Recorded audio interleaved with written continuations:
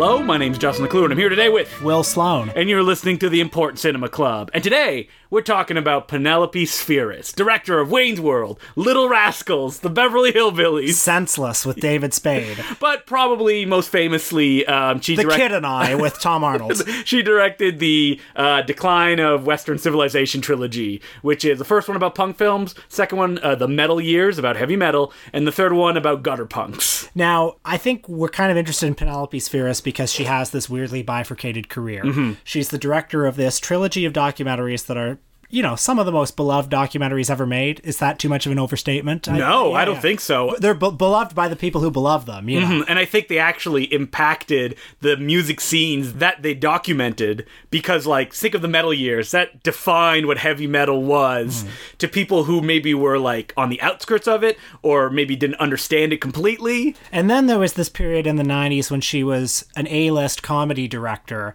with diminishing returns, I would say. But Wayne's World was the key one, and it was a cultural phenomenon at the time. And there's articles that, you know, the headline is like, Penelope Spheeris says, I sold out. Yeah, so, and that was the question that I had revisiting her films this week, because a recurring theme in both the documentaries and even some of the comedy films is the idea of selling out. Wayne Campbell is very concerned with selling out. The people in Decline Part 1 are always talking about living authentically and not wanting to go get an office job.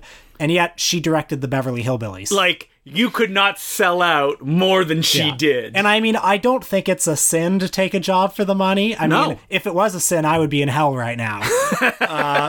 But at the same time, somebody who's that interested in it as a you know, artistic preoccupation, you've got to wonder, what does she make of her own career? She said publicly that she took those jobs because, one, she was a woman working in the industry and there just wasn't any jobs for her anywhere. And that it was so competitive and that the chance to direct such a big budget project like Wayne's World was something that was not going to come along every day. And easy to forget in the case of the Beverly Hillbillies. I mean, that movie's a bit of a joke, but I mean, when it was being made, that was positioned as this is going to be like a big blockbuster Christmas release. I saw so many trailers for the Beverly Hillbillies. Every time Grandma got knocked off the car and she hit the ground, belly laughs for me. That was an A-level Christmas release that was supposed to make $100 million.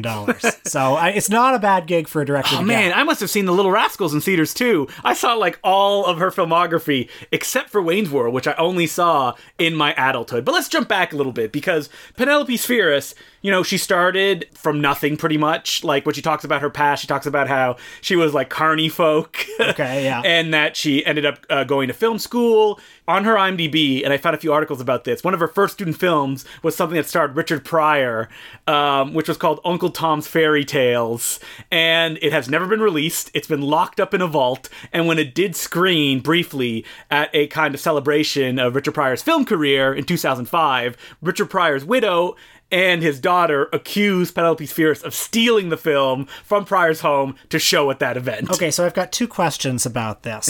First, how did she hook up with Richard I have no Pryor? idea. Okay. Yeah. Secondly, what was this movie about? So according to the IMDb, the summary is a white man goes on trial for having raped a black woman. So, like, I want to see this movie. I would love to Penelope see this. Spheeris directing Richard Pryor in a movie with that premise. Could be very interesting. Especially, like, at her punk rockiest, like, coming out of film school with something to prove, and to be able to do that movie. Like, how did that come about? I have no idea. But if someone has this movie, show us. But considering that, like, litigation comes out just by screening some clips, I doubt it's out there. It's funny that we're talking again about movies that have been suppressed, and it's like, oh, when we do African-American filmmakers, their film have been suppressed. When we do women filmmakers, their films have been suppressed. Well, with the Decline of Western Civilization trilogy, those movies were unavailable on home video except in bootlegs for many, many years. I think partly it was because of music rights. And also, Penelope Spheeris said that she just didn't really have that much of an interest in putting it out. I read an interview with her when the third one was coming out. She couldn't get any distribution for it. She essentially had to do it all herself and pay for it all herself. And she talks about how she owns the rights and she wants to put them on VHS and DVD, but it's just so much work. And, you know, in interviews when the film finally did hit Blu-ray, which happened, I think, 1 or 2 years ago, she said again, it was so much work to get this out there. I mean, I remember hearing about Part 2 for the first time because it was on Entertainment Weekly's list list of the top 50 cult films of all time. I think it was like number 48 or 49 or something, and that was, 2004 or something. There was another movie on that list, Superstar, the Karen Carpenter story, where those were the two movies on the list that people traded on bootleg VHS tapes. And I think that was very key to their appeal, Like there was something, it's like the cinematic equivalent of a photocopied zine. And I think there's power to that, like that kind of handmade quality, that kind of bootlegged, like Knight's Generation, especially because of the subject matter, which is all like this punk music, people doing it for themselves, people that when they started couldn't even play instruments, but they felt they needed to express themselves in some way, so they just went out there and did it. So Decline Part 1 was, as you said, about the burgeoning punk scene, and this was a movie that posed more of a challenge for me than the other two, because you're a straight-laced guy who doesn't understand breaking any rules. Yeah, clearly. Well, I mean, this is not my kind of music, and there's a lot of this music in it. Yes. And a lot of the performances in it. So, I mean, I think it's an excellent film objectively. It's an incredible document of this period, and the concert footage she gets where like riots break out and people storm the stage is unbelievable. Well, it's so raw, and she's right there. Like, you never feel any distance between her and her subjects. She likes these people. She wants to know about them. She's not like a scientist going down and like, how does this work? She's actually involved in their world, and I think that's what separates this documentary versus other stuff about this kind of scene. And you're watching it thinking, how did the camera not get knocked over? Maybe it did. Who Probably knows? A bunch of times it just didn't make it into the movie. Yeah. I had a little bit of difficulty with this one only because, like you, it's not really my type of thing. And I actually watched them back in a weird order. I watched the second one, I watched the third one, and then I watched the first one. And her like style of how she tells a story evolves so much between like 1 and 2 and 2 and 3. And the first one, she seems so enraptured with this music, like she tends to let it play. Like you'll see 1 or 2 songs in their entirety. There are big tonal differences between the three films. So the first one, I wouldn't exactly call it a romantic depiction of the punk subculture, but it's certainly sympathetic. Even though it is warts and all, like the homophobia and the kind of sexism is right out there in the open. But she's very sympathetic with these young, kind of confused, anxious and angry kids who want to escape this, suburban drudgery. And they're out there making this music despite making no money out of it. Like they lose money doing this music, but they just have to do it. And what's funny is that like a lot of the bands she does document did go on to do like bigger and better things. Black Flag is one of them. Exactly. Yeah. And I think what was the most powerful for me in this first documentary was like just them sitting and talking about it. While you do get those like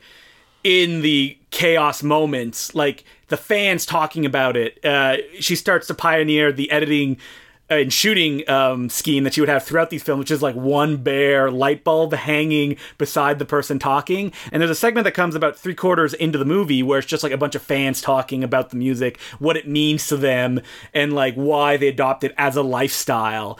And like that's very powerful for me. And in the second and third one, she kind of expands those ideas throughout the film. Now, the second one, which is about heavy metal, and I believe it was made in 1988, so, a full 8 or 9 years after the first one, she is affectionate towards the subjects of the film. But she knows they're a joke. And she knows they're a joke. And also, there's a much broader range of subjects. So you have very, very famous people like Paul Stanley and Gene Simmons of Kiss. Paul Stanley in the most ridiculous, like, interview position ever filmed. Yeah. And Gene Simmons, who is one of the worst men who ever lived. Oh, he's awful. What a monster of a human being. But there's also, Steven Tyler of Aerosmith, Lemmy. Lots of famous people you've heard of. And a lot of them are speaking very honestly, or speaking in a way that makes them look like the doofuses that they are. Like, even Steven Tyler is just talking honestly about, like, oh, I made millions of dollars, and you hear Penelope Spheeris off camera go, like, where is it now? And he's like, oh, it went up my nose. Well, Steven Tyler and Ozzy Osbourne are two who are both a little ridiculous, but they also have, like, been at this long enough that they have, like, a certain amount of wisdom. It's like Alice Cooper as well, who's, like, sitting on the stage covered in makeup and speaking just very matter-of-fact about the career and like why he does the things that he does. But in addition to all these superstars, there are all of these other wannabes and also rands. Odin! Okay, Odin. Now, Odin is, I think, the band that everyone remembers. We see them being interviewed in a hot tub surrounded by groupies. Which was the director's hot tub behind her house. Okay, interesting. These guys were a semi-big deal in like a neighborhood of Los Angeles. The Sunset Strip, basically. I mean, obviously when you see a documentary documentary like this, you go online and be like, where are they now? Yes. And like the guys from Odin were like, we were basically broken up by the time we recorded that documentary. Okay, but in the documentary, they are so confident and cocky. Boastful. They're and like, you know what? We want to be bigger than the Beatles, and we're gonna be. Like you are gonna hear about us. And the women that are on their shoulders are just like laughing and like, tee-hee. And it's not just the benefit of hindsight. You see Odin perform in this documentary, and their gimmick is that they have assless pants.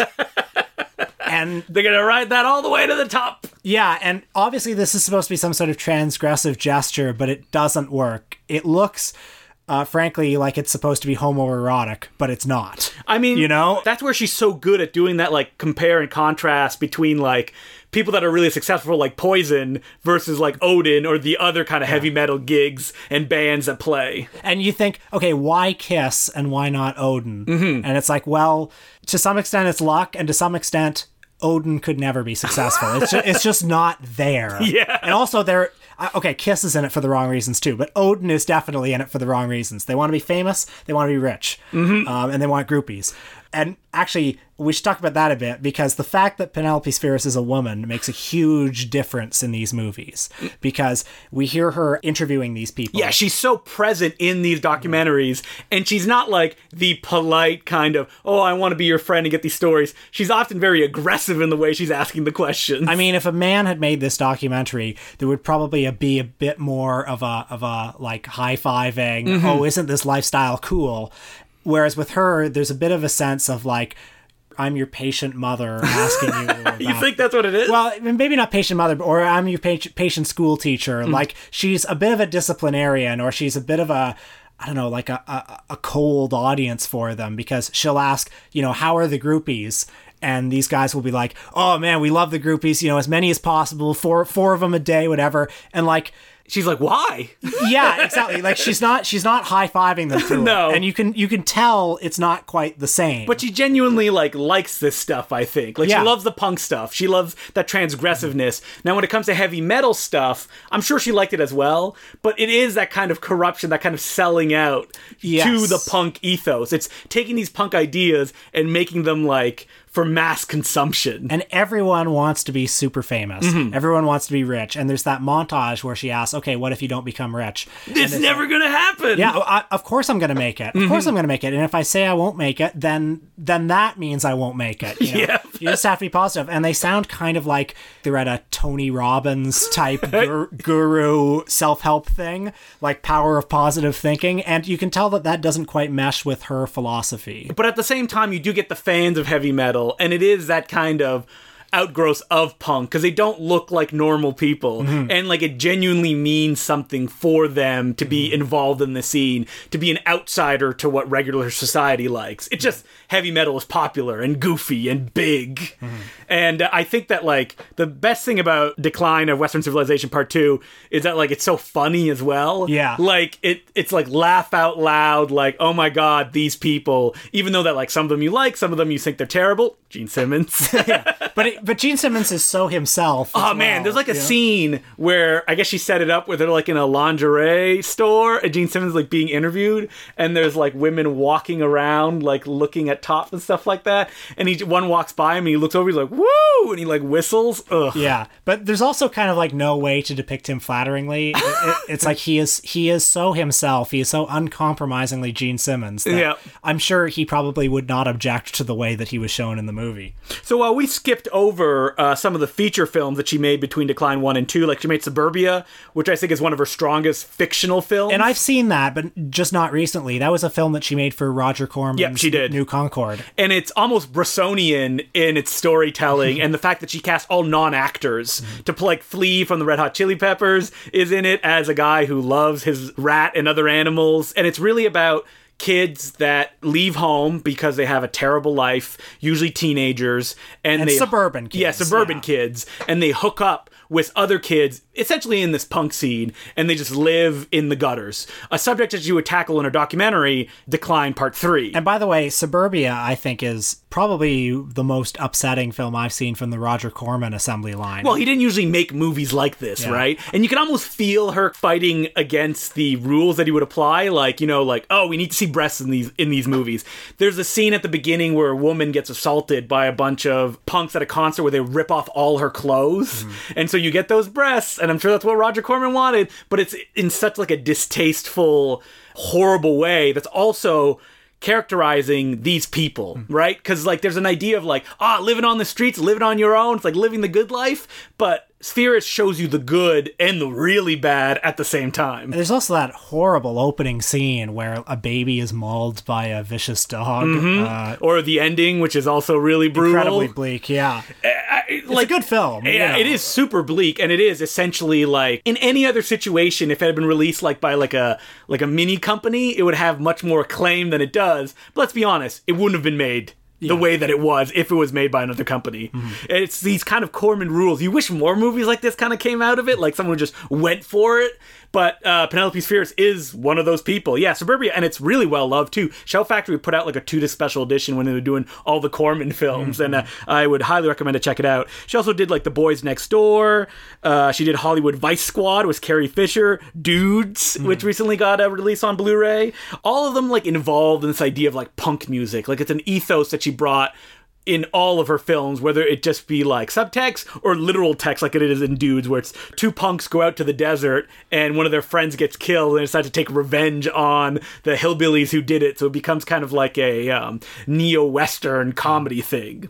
Now, I want to get to Decline 3 eventually, but between Decline 2 and 3, she became a comedy director. Yep. The big comedy director with Wayne's World in 1992. Now, we should point out that she got her start producing the shorts that Albert Brooks made at the first few episodes of Saturday Night Live. That's where she got started, and she essentially said that Albert Brooks knew nothing about like the technical parts of making movies. She helped him out with that, and he kind of introduced her to the LA scene, which he knew and she had no idea about, and she continued to hate like to this day, according to recent interviews. Those Albert Brooks short films for SNL, by the way, have you ever seen any of them? Yeah, I have. I mean, they're not hilarious, but they're so weird. Yeah, they are weird, and they got more and more ambitious as they went along, and you can tell why Lorne Michaels didn't want to have him on anymore, because he would send these short films that were like 11 minutes long. It was like, you cannot cut them. Yep.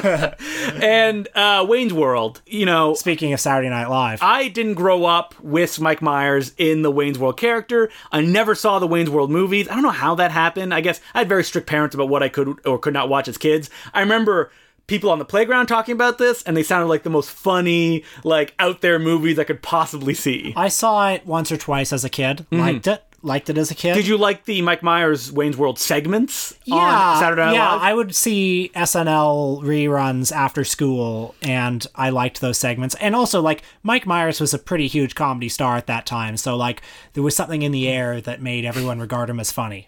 And you can probably tell where we're leading here, because when I started dating Emily, my partner of many, many years, one of the first things we did was watch Wayne's World, because she was like, oh my god, I can't believe you haven't seen this. And so we watched it, and it was one of those terrible moments where she's like, you watch a movie with someone, and now I'm on the other side of it, where I'm like, oh, this is not funny. Yeah. And just you could tell she was like deflating as it like went along, and she's like, what, you don't find this funny? Like, this is she knew the movie by heart. She dressed up in a Halloween costume as like Wayne and Garth with friends, and I was just sitting there being like, I don't know, I don't get it. You know, it's funny, I watched it this time fully expecting to laugh. I watched it again being like, you know what? Maybe I was in the wrong place because when I saw there are certain jokes you remember from Wayne's World, and you think, oh yeah, that's a funny joke. I bet that whole movie's really funny. I should revisit that sometime. And I don't know if it's context or what. I was pretty stone-faced watching it this time. I was with it for like the first 20 minutes. Okay. Where I was like, okay, this weird, lame comedy thing, they obviously are aware of what they're doing. Okay, I know a certain amount of suspension of disbelief is required for comedy films. The first stumbling block is that Wayne and Garth are like 35 years old and they're teenagers. So, there's a certain amount, like, kabuki element to the presentation. That doesn't really bother me. Yeah, okay. The big stumbling block is that every joke is Mike Myers kind of saying a catchphrase, staring at the camera, winking, and it holding like 1 or 2 seconds. Yeah, it's like a Marx Brothers movie where they took went it on the tour, road and they knew where the laughs were, except imagine if Groucho looked at the camera and then did a little thumbs up and winked. Mike Myers does that in all his movies. That's like a Mike Myers signature. I would say Dana Carvey's much funnier than Mike Myers is in this film. Actually, yeah, you're right. And he doesn't have much to do. And I have a feeling that probably has something to do with Mike's ego, because Mike wrote this script. I know, shocker, right? Yeah. And I think Mike Myers is probably like, let's give this other asshole as little as possible to do and give me lots and lots and lots to do. Well, Penelope Spheeris talks to this day how difficult the set was. She had made movies before. She had made like a bunch of feature films,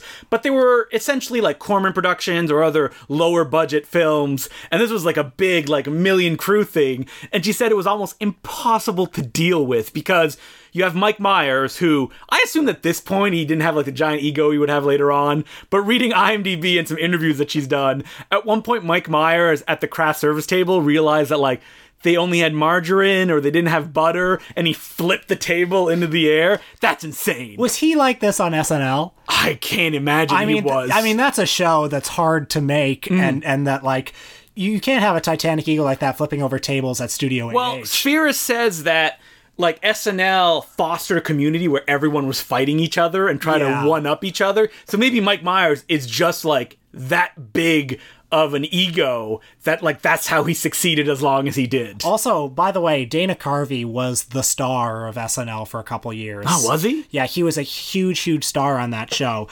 So, I mean, I would imagine that Mike Myers was probably resentful of him and probably wanted to put him in his place by giving him such a shitty role. And, you know, it's not even Myers. It's like this movie, it seems to have been written into the ground. Like, Spheeris talks about how they did like 14 drafts of the screenplay. Well, okay, so only the finest quality jokes were picked. Like that joke where Mike Myers opens the door and he sees a bunch of army guys training and he's like, oh, this doesn't have anything to do with anything. I just wanted to open a door and have it be like a Bond movie where there are people training. What Bond movie is he talking about? I know. And a gag like that is kind of a Zucker type gag. Oh, no. It's really a Seltzman. Yeah. And also, this movie doesn't have the pace of a Zucker movie. It's so slow. Yeah. Like, 5 minutes will pass and like the only thing you'll have to hold on to is like Mike Myers in his underwear. Oh my god, brutal. Okay, or there's that scene where he's talking with Tia Carrera in Cantonese, and the joke is that Mike can speak really well in Cantonese, and it just goes on and on and on. And at the end, he just says one word, and the subtitle's really long. And then he looks in the camera, and he's like,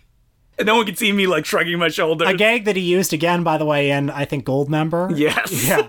It's such an odd film as well because there's no stakes. No. The stakes are Mike Myers is threatened by Rob Lowe, who's not even that bad in the movie. Like, for a film that's about selling out, the selling out that happens is that they get a big crew to do their show, and they recreate the whole basement, which is a funny idea, and they have to call it, like, Someone's Arcade Presents Wayne's World, and then someone comes on and talks for a minute and a half at the beginning of the show, and then they can, assumingly, do whatever they want. Also, a problem with the stakes of the movie is that Wayne never really seems tempted to sell out. Like, on that first episode, when he has the video arcade mogul come on and he makes fun of him on air, like, there should be, I think, you know, a 10 or 15 minute stretch of the movie where he's sort of tempted by the high life. And, like, he needs to sell out to the point that, like, you know, he realizes what he's giving up. Yeah, and what he's doing is so bad and not what Wayne's World is. Yeah. I mean, I don't want to rewrite Wayne's World. I think you'll agree that the Mike Myers Tia Carrera romance it just burns up the screen. I mean, there's nothing better than a movie about a jealous boyfriend who doesn't want her talking to any other men. How about that gag where it turns out Alice Cooper is really smart? And it goes on and on and on. Anyway, sorry, I'm sure many people listening to this throw in their iPod. People love Wayne's World, and that's great. I mean, I watch this and I watch any of the Austin Powers movies, and I just think, like, what was in the air? What mass hypnosis happened? We should say that, like, we loved Austin Powers when it came out. Oh, yeah. Yeah, we loved it. Doing all the catchphrases. And now you watch those movies and you're like, grown people put this together? So, Spheeris and Myers were battling every day on set. You told me an interesting thing about the Queen song. Yeah, which was that Spheeris read the script and went, well, they wouldn't be listening to Bohemian Bohemian Rhapsody, they're heavy metal guys. So they'd be listening to something like AC/DC in the car and kind of headbanging to it. And Myers was like, no, this is a song that I listened to with my parents when I was a kid, so that's why I wanted it in the movie. And I mean, that scene is iconic. Yeah. And Spheeris has admitted, like, I was wrong in that situation. Yeah. And that's... I'm not sure if she was, though. No, I mean, as far as characters go, it does make more sense what she said. But again, it's like, she had no power in the situation. The fact that she was able to finish the movie is, I think, amazing. And it became such a huge hit. And she was not asked back for Wayne's World 2. Yeah, again, like, the smog in the air... People still love it. They love it. I mean, when I was talking about it with Emily, she's like, oh, there's a commentary with Spheeris on the DVD, which I listened to. And she's like, I listened to this 100 times. But I think it also makes a difference that, like, Emily, she could look at someone like Penelope Spheeris and see a woman make a successful studio comedy. Oh, sure, yeah. Which is not something that happens very often. I'm curious, do you sense any, like, decline part 2 spirit in Wayne's World? No. Like, does she regard these two guys with any sort of distance? I don't think so. Know? I think that she still, in decline, has a kind of empathy for, like, the goofballs in the movie, while she can be kind of, like, direct with them. The problem with Wayne's World is that, like, especially Mike Myers, is a huge asshole. Yeah, you're right. I am not at all sympathetic with Wayne in this movie. Who's living in his fucking parents' basement and gets handed a show, and then he's just a jackass about it and a jealous asshole. I mean, the one thing he has to do to compromise his principles is read a sponsor message. Yeah, at the beginning. Although, you know what, this podcast is brought to you by Casper Mattresses. We're from a different generation, a generation that doesn't care about selling out because we want money and we can't get real jobs. Exactly. So this movie brought Penelope Spheeris the job directing, again, the blockbuster of fall 1993, The Beverly Hillbillies. A movie that I watched a lot as a kid. Mm-hmm. Well, for one reason. Mr. Jim Varney. And man, does he sell his character. He is the glue that holds his film together. Anytime he's on screen, I'm like, yes, Jim Varney. Well, what Beverly Hillbillies and Wayne's World have in common is that they're kind of lame and not funny. Mm-hmm. But one difference they have... And I don't necessarily think Beverly Hillbillies is better than Wayne's World, but a difference they have is... I'd rather watch Beverly Hillbillies again than Wayne's World. Yes. I'm going to say it because, like, Wayne's World, I don't like these characters, and at least I have Jim Varney doing a scene where he's like, I miss your mother every day, and I see her in your eyes. So I think all four of the actors... Jim Varney as Jed Clampett, Erica Eleniak as Ellie Mae, Cloris Leachman as Granny, and Diedrich Bader as, whatever the hell his name is. Yeah, I don't know. Jethro. I think all four of them do a good job in this movie and sell it and are very likable. Well, yeah, they're the empathetic, naive characters. That's the problem with Wayne's World, is that Mike Myers is not naive. He's too smart. He's too smart, and he knows what's going on. So he's just acting like a dumbass to make people look like fools. Wayne's World has a bit of that, like, obnoxious 90s thing, the kind of Pulp Fiction thing of, we're self-aware and meta. Boo! Yeah, fuck that shit. No, there's nothing like that in Beverly Hillbillies. Beverly Hillbillies also has a stacked cast as well. Oh, the supporting cast, Dabney Coleman, Lily Tomlin, Dolly Parton is in it. Crazy. Rob Schneider. Even, like, Leah Thompson from the Back to the Future films. Right, and lots of cameos, like Buddy Ebsen, who, of course, was on the original show, appears as his other iconic character, Barnaby Jones. Mm-hmm. Zsa Zsa Gabor has a cameo. timeless joke. I mean, there's not really that much to say about the Beverly Hillbillies. Okay, so here's the plot. It's the story of a man named Jed, a poor mountaineer, barely kept his family fed. Yep. Then one day, he gets rich, they go to Beverly Hills, and what do you want? It's the pilot episode of a TV show. I got to write it onto my list of shows where naive dum-dums think that giving the middle finger is a greeting of some kind. So I was able to add Bean, the ultimate disaster movie. And somebody pointed out a third one. I don't remember what it is now. Yeah, but it's the exact same joke in both movies. Yep. And the plot also involves, so Dabney Coleman is the head of the bank. And, of course, he's got this new billionaire at his bank, so he wants to do anything he can to please him. And Jed Clampett wants to have a wife so that his daughter, Ellie Mae, can grow up and be a sophisticated woman. And Rob Schneider and Leah Thompson play this conniving couple who are going to bilk him out of his money. It's a real Addams Family. Yeah. And then the shenanigans. So that's the you plot. keep going into the plot as if I'm going to jump in and say more about the movie. I'm all tapped out, man. Okay, but mostly it's a clothesline for jokes about what would happen if yokels were in a mansion, which of course is what the original TV show was as well. Yeah.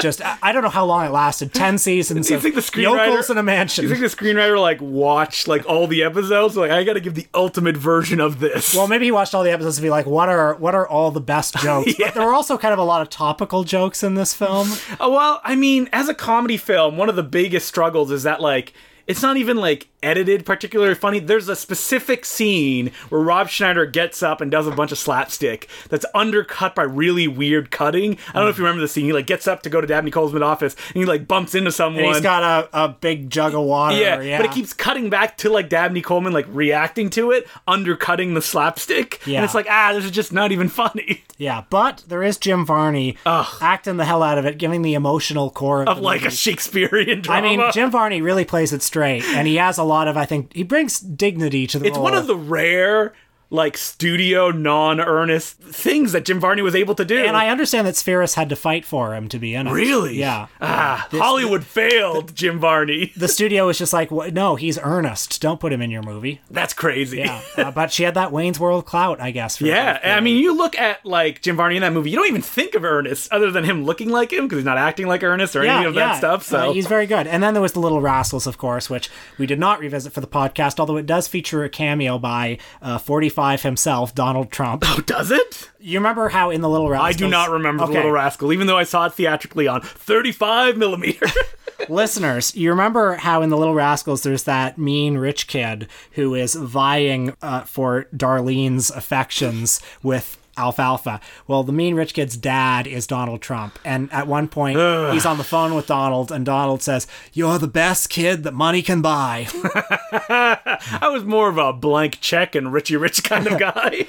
Yeah, I'll say this for Spheeris, too. I mean, imagine how hard it would be to direct The Little Rascals, marshalling all those kids. Ugh, what a nightmare. And that dog? Oh, my God. Obviously, like, she took these jobs because it would give her money. And she said that multiple times, you know? Where, like, she had a daughter she was raising. It was difficult. Where else was she going to get jobs that were going to pay well? I mean, after that, she made Black Sheep with... Chris Farley and David Spade. Which is always like... I'm like, is it Tommy Boy or Black Sheep? Which one came out first? I think Tommy Boy is the well-regarded one. Yeah, Black Sheep is the Black Sheep of the canon. But, like... After that, 1998, she made Decline Part 3, which I personally think is one of the most, like, emotional thing that she's ever done. Now, I'm coming to you apologetic because I watched the first half of this and ran out of time before doing this podcast. I will watch the rest of it later. I was very immersed in it while I was watching it, but you I guess can carry this part. Yeah, so she said she started the documentary wanting to kind of document like the resurgence of punk, like from beyond heavy metal. And what she ended up discovering was that she was more interested in these fans who would watch these shows and what their lives were like, because essentially it's a documentary about the kids that were in suburbia, which she made in 1983, and this is like 1998, and it's all these kids that are living on the street, living in like abandoned buildings and going to these punk shows and defining themselves by this punk aesthetic, and they're living lives to the point that like a bunch of them die as the documentary is being filmed. And I mean, compared to the first two, the tone is despairing. The first one is and the first two are much more fun, or there's a sense of kind of joy and discovery to them. Well, there's just a sense of sadness in this one. There's a section where she talks to these kids and is like, why did you leave home? And they talk very honestly about being physically abused by their parents and how that made them into the people that they are. Like, the best thing about this documentary is that she got on the level with these kids, and they're able to open up in ways you would never imagine that, like, these, you know, really damaged people could. And it's just amazing to see on screen. I'm impressed that she can do this, like, just from a journalistic point of view. I mean, it takes extraordinary skill when you're not in this peer group to go in and sort of relate to them, but also be an authority figure, you know? There's some sequences near the end where she's, like, right in the thick of it, hanging out with them, recording on, like, a VHS camera as they're, like, getting ready, and they're having parties.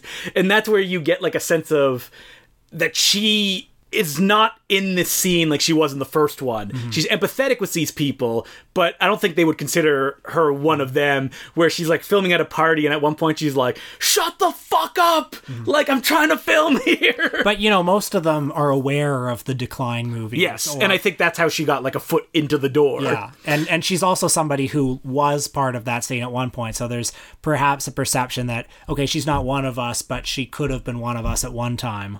And she said that she was making those studio films to be able to make documentaries like Decline of Western Civilization Part 3. And I mean, that same year that film was released, she made the David Spade, Marlon Wayans comedy Senseless, which I've never seen, but I vividly remember the poster where I believe it was Marlon Wayans like holding out like a blue jar, like a test tube of something. Yeah. You never seen it? Ooh, I like that. No, I haven't seen it, but I've seen the poster. Brad Dourif is second build. Nice. And I haven't seen The Kid and I, which I believe is her last theatrically released comedy I'm film. shocked you haven't seen that. As a Tom Arnold super fan. Oh, yeah, I love Tom Arnold. After The Kid and I, she struggled to make any films after that. I like that in 1999, which is before The Kid and I, she was going to make a documentary about a band that Charles Band put in one of his movies called The Blood Dolls, and it just never took off, but there's like a little short of it that's like 5 minutes long called Holly Weird. Holly Weird. Yeah. It's probably about those libs.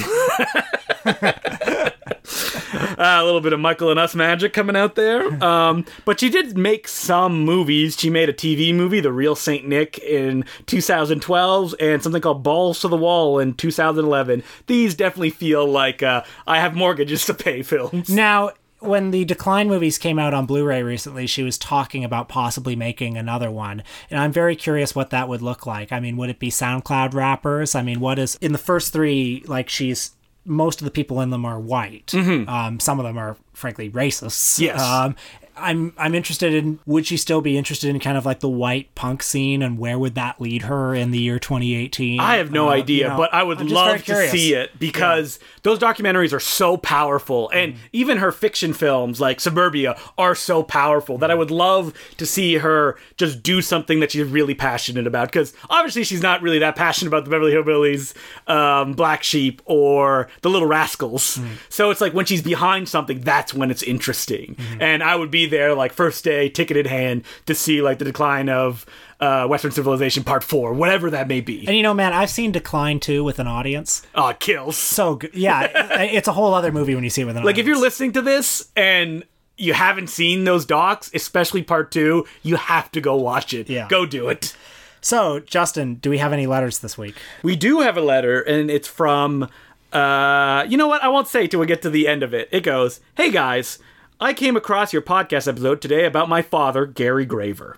This was an episode we did a few weeks ago on the cinematographer of Orson Welles' The Other Side of the Wind and many other pictures, mostly directed by Fertile Ray and Jim Wynorski and Al Adamson. Highly recommend that episode, by the way. That's one of my favorite ones we've done." And the letter continues, "It was flattering to hear how much time you spent reviewing his work and learning about his relationship with Orson. After spending the last 20 years of his life trying to get The Other Side of the Wind released, it's bittersweet to see it finally happen. We can now see why it was so important to him. It probably would have changed the trajectory of his career. Thanks for honoring him with praise and criticism. I enjoyed it thoroughly. Sean Graver." Well, thank you, Sean. And we love Gary Graver. We love Gary Graver. And I'm a little disappointed that I didn't see like more articles about Gary Graver come out in the wake of The Other Side of the Wind. He's the real unsung hero. Yeah, and I think that it'll probably come maybe in a few years when people like, now that they have this final piece of the puzzle, they can go back and like start to recontextualize his life and career. So this week on our Patreon, which you can become a subscriber of by going to www.patreon.com/The Important Cinema Club, we're tackling sequels, specifically 2 sequels, Creed 2 and 2.0, or Robot 2.0, which is a Indian movie that is a giant smash that me and Will saw in theaters together at the Indian cinema in the GTA, which is the Greater Toronto area. So you want to hear about that? Definitely. I mean, if you enjoyed us talking about Bahubali 2, then you're definitely going to want to listen to this. And there are no bigger Rocky fans than me and Will. Maybe Matthew Kumar, that's pretty much it. There are probably bigger Rocky fans, but we're big Rocky fans. That's only because people love those movies. Yeah. So we're going to talk about that as well. So you can become a subscriber to listen to that episode. Again, it's patreon.com/The Important Cinema Club. So next week, you don't know Jack. Who are we talking about, Will? We're talking about Jack Nicholson. An actor who... Has he done anything since The Departed? He appeared in a movie called The Bucket List. Oh, yes, that's and also, How Do You Know? Oh, that's right. The last James L. Brooks film. I say the last that James L. Brooks died. Yeah, it's the last. Did you see it? I saw it in a theater, yeah. Wow. Yeah. Okay. Well, I think Jack Nicholson has a fascinating career. I mean, we talked about Dick Miller on our Patreon last week, and Jack Nicholson is the guy that was not Dick Miller and went on to a full career of leading roles, directing, doing all kinds of stuff, which is amazing because Jack Nicholson has like one mode. We're going to be talking about my films, Going South. No, we're not. And Hoffa. The Two Jakes. I can't do a Jack Nicholson. I'm surprised you didn't do like a Batman line. I'm doing old Jack Nicholson. Oh, yeah, what's a good Batman line? You don't know it by heart? Where? I'm trying to think of like what's one that's suitably obscure. You wouldn't hit a man with glasses. If anyone else calls you beast, I'll rip their lungs out. I don't remember that line. There you go. The deep cut. You could have just made it up. I don't know. You are my number one guy. So we're going to be watching Carnal Knowledge. And what do we decide on the Anger Management? Anger Management. Yeah, let's watch Anger Management. Yeah. I'm going to regret this. Were you a big Jack Nicholson fan, like back in the day, out of Batman? Oh, certainly out of Batman, yeah. Okay. Yeah, and when I was a kid, he was kind of like... He's one of those guys who was like one of the earliest ideas, this is what a movie star is, you know? I mean, I'm definitely going to watch Wolf, which I've never seen. Yeah, have fun with that. Have you seen it? I have seen Wolf. I mean, it's a bit of a slog. My friend pitched it when he watched it a few Halloweens ago. He's like, James Spader and Jack Nicholson are having a wire foo fight as werewolves. Makes me excited to check it out. So that's what we're going to be doing next week. You can send us letters as well. I don't think I mentioned that. Hey, Eckhart. Think about the future. It's Important Cinema Club Podcast at gmail.com. My Jack Nicholson impression is only getting worse, so we may as well sign off. Yeah. You know what? You're going to have to go workshop it in the mirror. Get the facial looks perfect. You know why my impression is bad? Why? Because Jack is dead. You can call me Joker. All right. My name's Justin the Glue. I'm Will Sloan. Thanks for listening.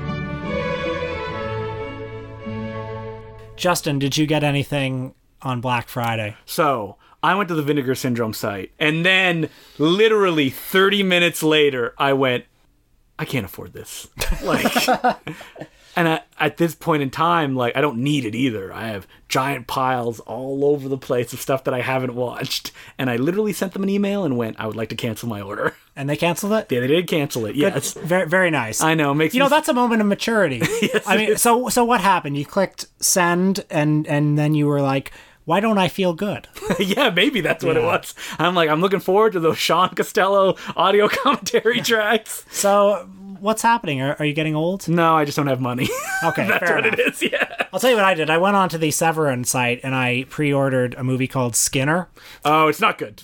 I've seen it. Okay, yeah. I know it's not good, but Ted Raimi stars in it. Ted Raimi stars in it. Tracy Lords. With Tracy Lords and Ricky Lake also. But what interests me in it, and I would like to do this perhaps as a Patreon episode at some point, because the director, Yvonne Naj, was Heidi Fleiss's ex-boyfriend and possibly her pimp.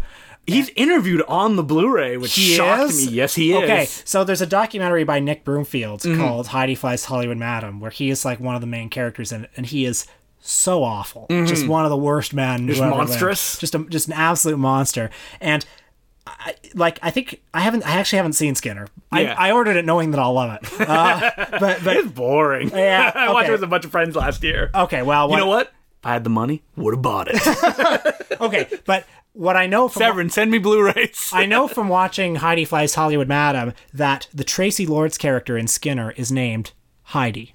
Really? So this is why I think at some point we should do a Patreon episode of Heidi Fleiss Hollywood Madam and Skinner. And it's the Yvonne Naj special. I don't even know who Yvonne Naj is. Well, Yvonne Naj's other major project, I mean, he did a lot of episodes of Starsky and Hutch. Wait, who's Heidi? I don't even know who that is either. Heidi Fleiss? No. Oh, okay. Well, maybe this is before both of our times. Yeah. Heidi Fleiss was a famous madam of a Hollywood brothel that serviced many famous actors. Okay. I think the only name that really became public was Charlie Sheen. Watching those guinea pig films. So what, yeah, right? Exactly. But yeah, it was a big scandal for a brief period of time. Oh my God, people paying for sex. I know. It was a different time. Yeah. Did you get anything else? I also ordered from the Severin website some Mondo movies. Mondo, that box set? And yeah. That was good, because I looked at that and I went, not for me. I'm not even tempted by that. For me, know, though. for you. Did you get anything from Vinegar Syndrome? Yeah, I did. I got. Why are you saying it sadly? Well, we love Vinegar Syndrome. No, we love Vinegar Syndrome, but like I definitely do have that pang of, man, I'm spending some money. But you know what? That's why I make money. Well, I hope that's why you sold out, as we covered in the earlier episode. Yeah, because I'm sticking to my principles. Give me the Little Rascals. I'll direct that. I have no problem. I mean, Vinegar Syndrome is just releasing so much good stuff. I mean, check out... People probably think we're getting paid. I know, we're not. Sudden Fury is a Canadian film that's great and is coming out, finally, it's never been released on VHS, in a Blu-ray with tons of special features. So I guess we're growing as people then. You have money to spend. I don't. The haves and the have-nots. Yes, that's true. But also, so this is how we're growing. I have money. Yes. You have maturity. That's right. So I will take money instead of maturity. Out. No, it doesn't.